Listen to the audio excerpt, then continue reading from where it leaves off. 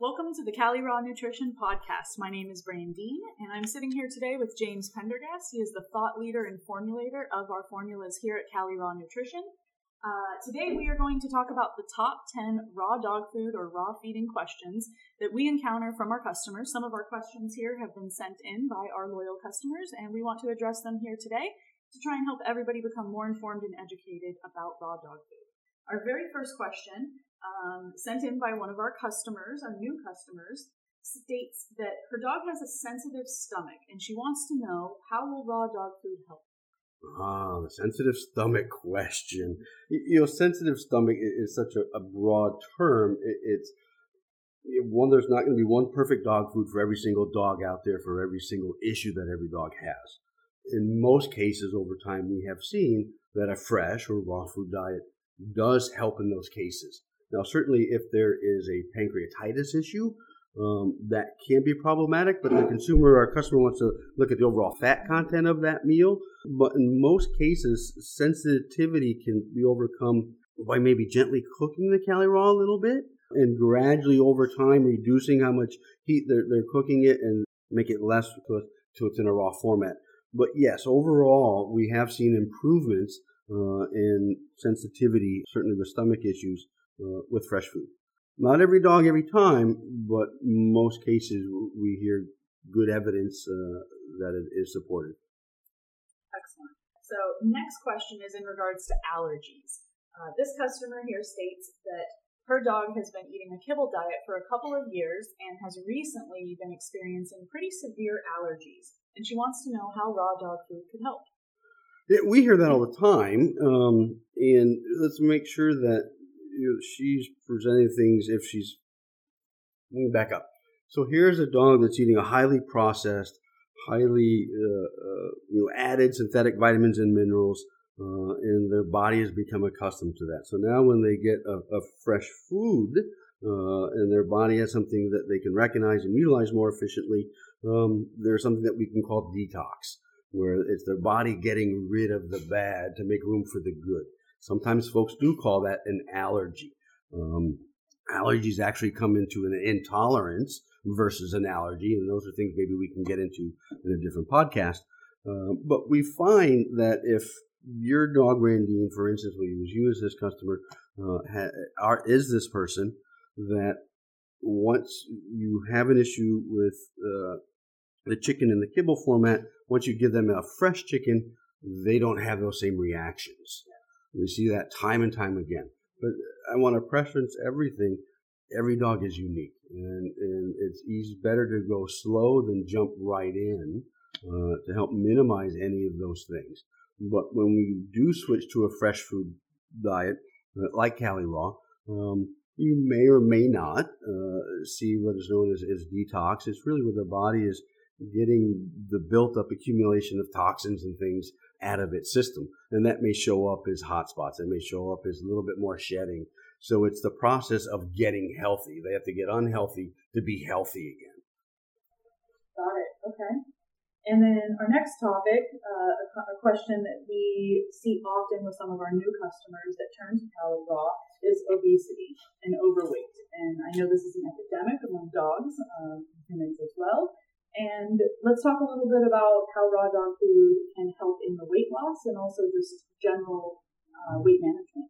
Yeah, and you're right. Obesity is not just a national issue, it's a global issue. And we've been looking at ways to help impact the epidemic, if you will, of obesity. And really a lot of it is coming down to, and some of the science is getting people to read the labels, education.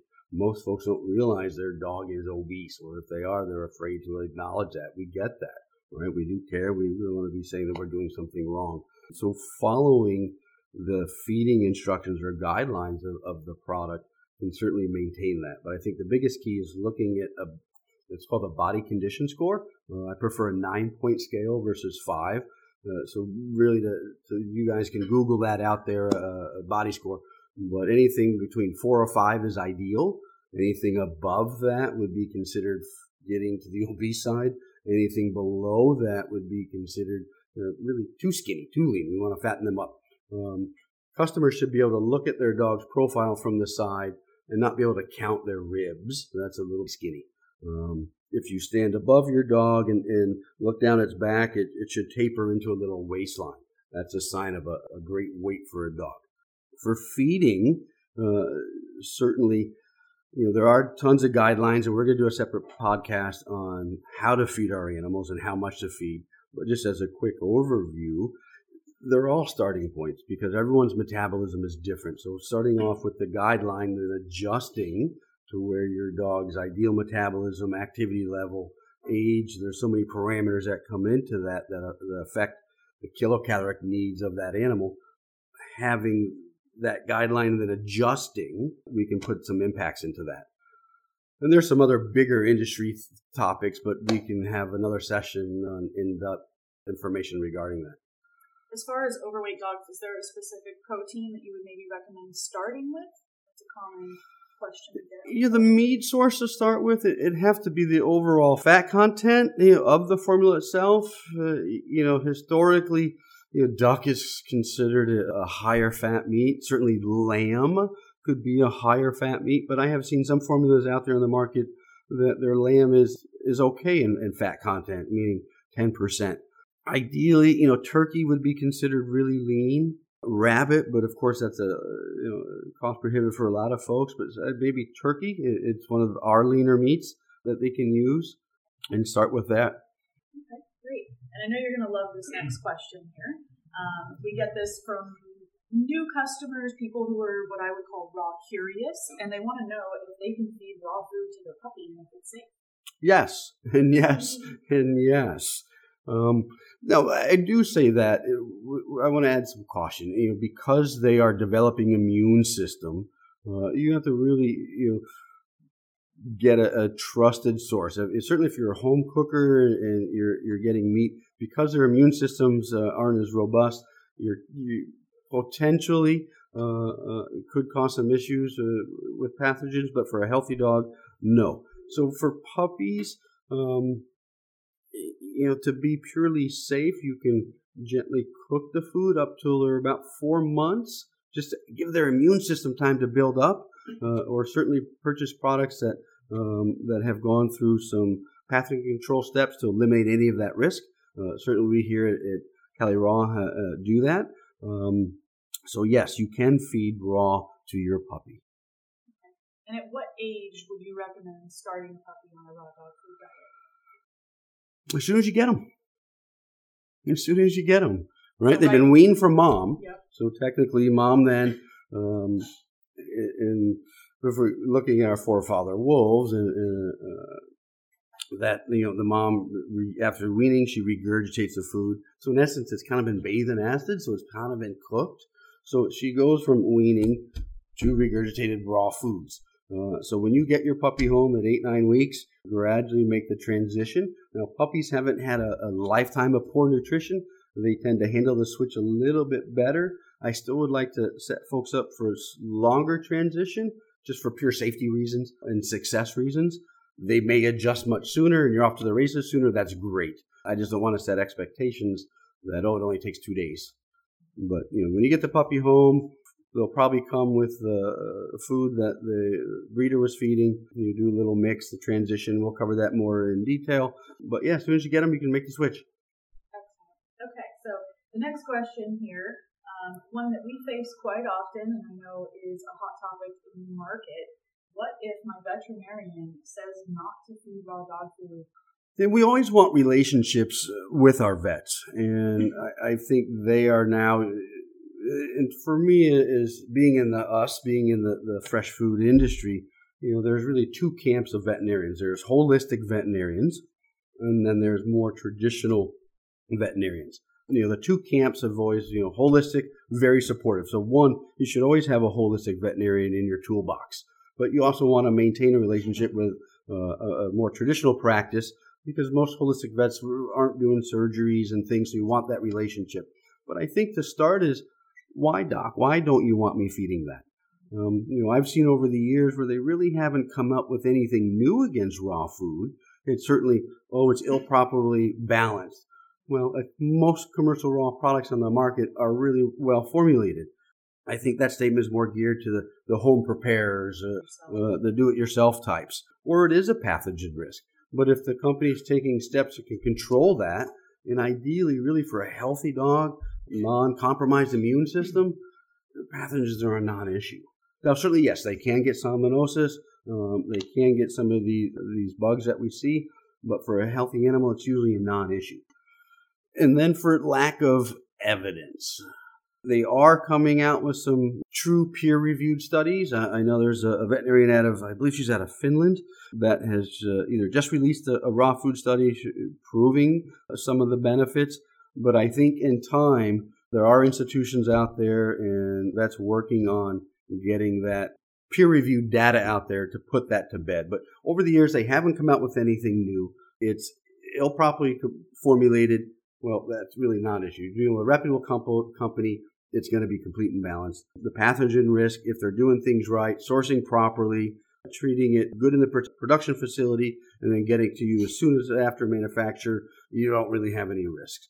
So, for any vet that says yes, I can show you a vet that's going to say, any vet that says no, I can show you any vet that's going to say yes. Okay, so our next question, this customer here is a new customer, and she states that her dog is very picky. What is the best way to introduce and maybe even transition the picky dog to raw food? We do hear this a lot, and that is a good question. Because pickiness, here's a dog that certainly if they're coming from kibble, that's eating a highly processed, low protein, high carb, no moisture diet to something that has higher protein, low carb, high moisture diet, it could be a little intimidating to those guys. And certainly we see smaller dogs tend to be a little more pickier than our larger dogs. But always go slow. There's a lot of tricks we can do in that transition. Serve it on a plate. Serve it in a new area. But you as the caretaker, the pet parent, if you will, you have to be excited. So it'd be like, oh, Brandine, you're like, oh, look, honey, look what I have for you. Oh, you're going to be excited to try that. You need to be excited about doing it just as much. They're going to pick up on that energy. If you're cautious and skeptical, they're going to pick that up, and that's just enough to turn them off. Now, we really have to understand our dogs. So just because they may not scarf it down at that moment doesn't mean they didn't like it. Maybe they just weren't hungry at that time. So a lot of times people may interpret that as, oh, he didn't like it at all. You got to give it some time. Start slow. 25% of Cali Raw to me, 75% of the kibble. Or even just put it on a little cracker just a little bit. Let them get the exposure to it.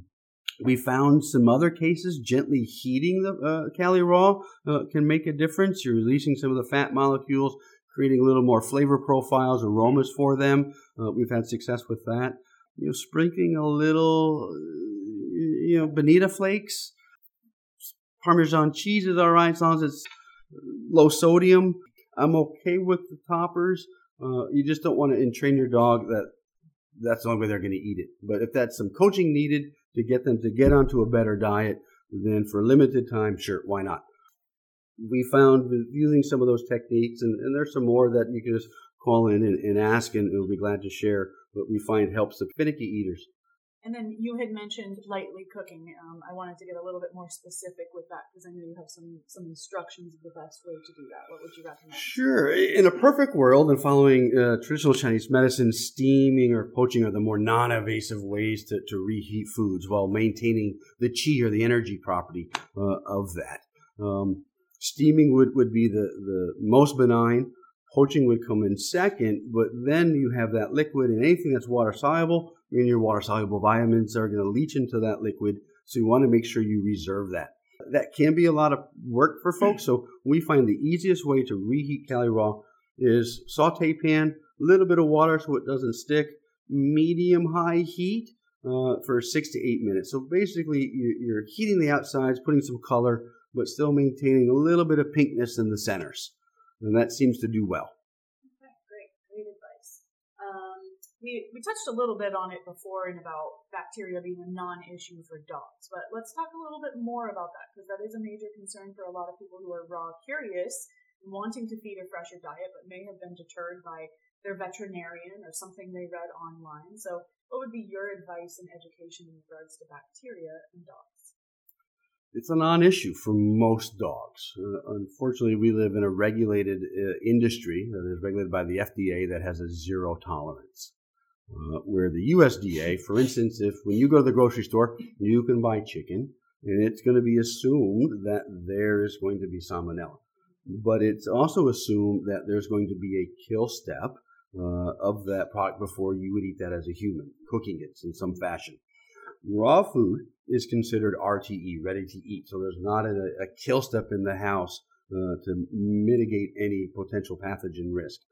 So the FDA, who regulates pet food, has a zero tolerance. So at Cali Raw, how we approach that is we HPP our products to minimize any of that potential risk of bacteria that may cause harm. But in essence, I mean, you have a dog, you have a yard, your dog's out there burying things and eating it, you see there's no issue. A healthy animal, these can be non-issues. I'm not downplaying the fact that they cannot get salmonellosis or infected with listeria, but in most cases, a healthy dog, it's a non-issue. So you're saying that the chicken that I would buy from the grocery store has a higher risk of salmonella than raw dog food that's gone through HPP?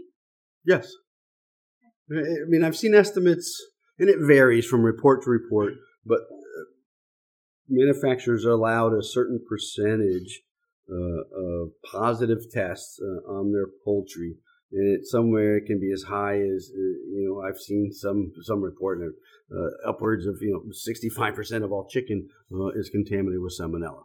I think it's a little bit lower than that, but yes, as a general rule of thumb, I would think your potential for salmonella in grocery store chicken is going to be higher. So for a consumer who is educated and aware that bacteria is, for the most part, a non-issue for dogs and may be concerned about their own risk in that, they can feel more confident with a raw dog food that has undergone HPP than any raw food that they have in the grocery store. Most certainly. Yeah, I agree with that statement. I mean, there's risk in everything we do. We have to look at the risk and outweigh that to the benefits and decide if that works for you and your lifestyle. There's certainly some cases where, I prefer they're cooking the Cali Raw at home if there's young children, a toddler age that are crawling around the floor and they can get to the bowl.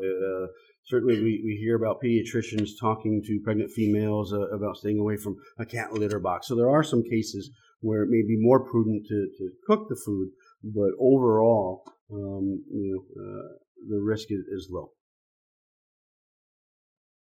This next question here is a popular one. We have a lot of customers and even interested customers who really want to feed their dog a raw diet, but in some cases it's just cost prohibitive for some people.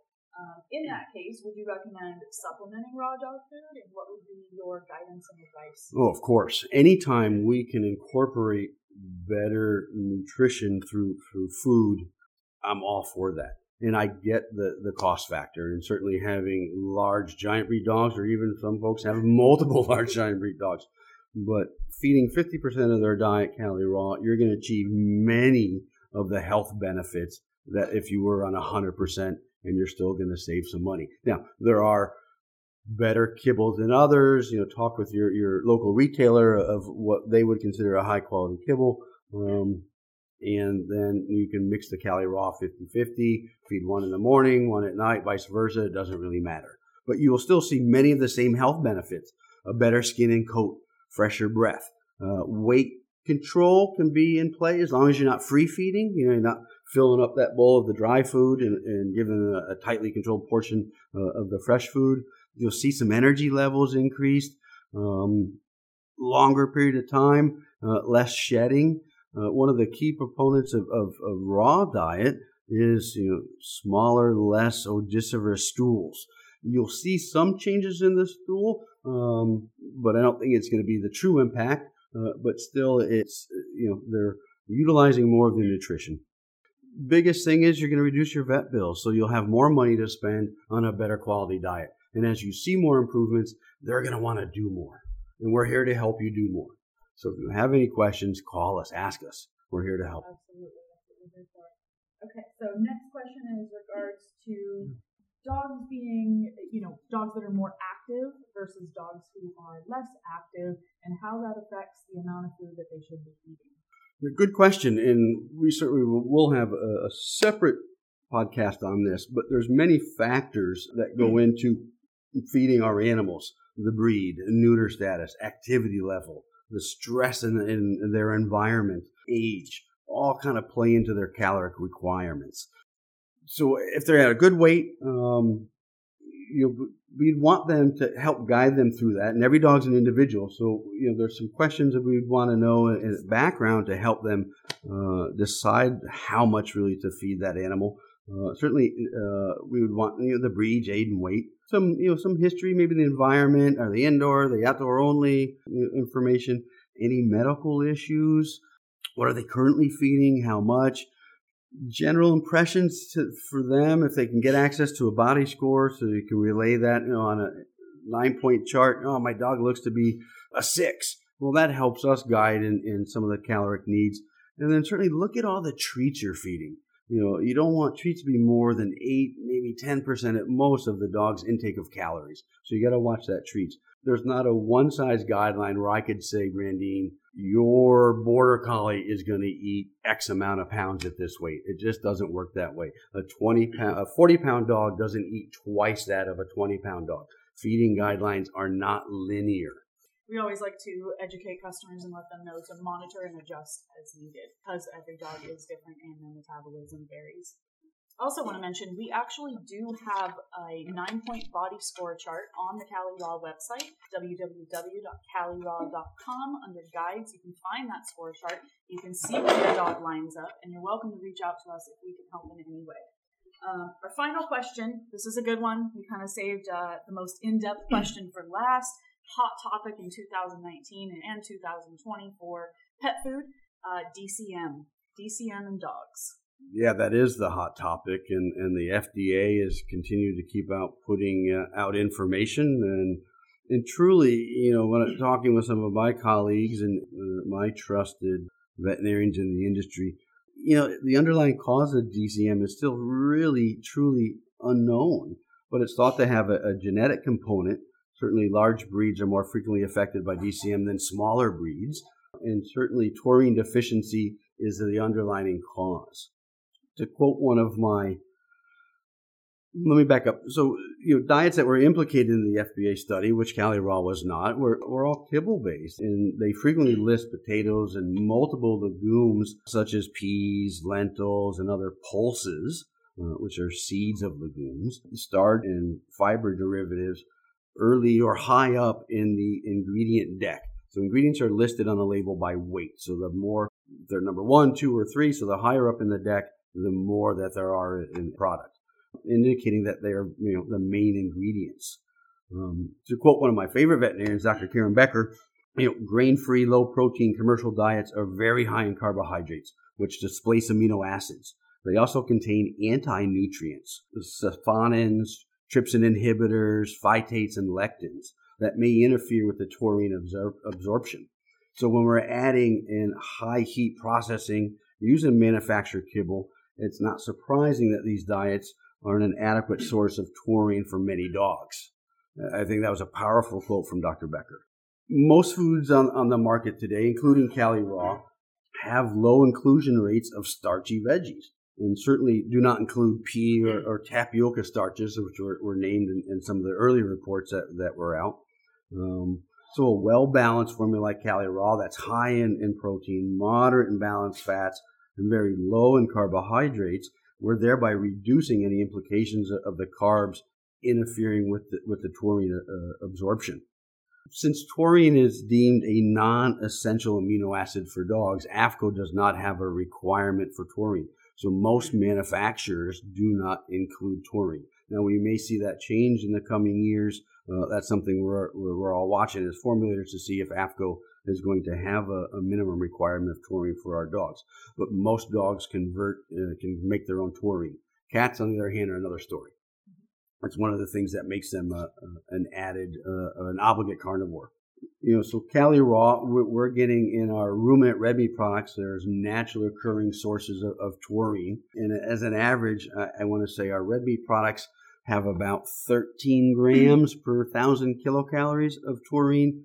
Poultry products is a little bit higher, so our chicken and turkey averaging between 0.20 and 0.30 grams per 1,000 kcal.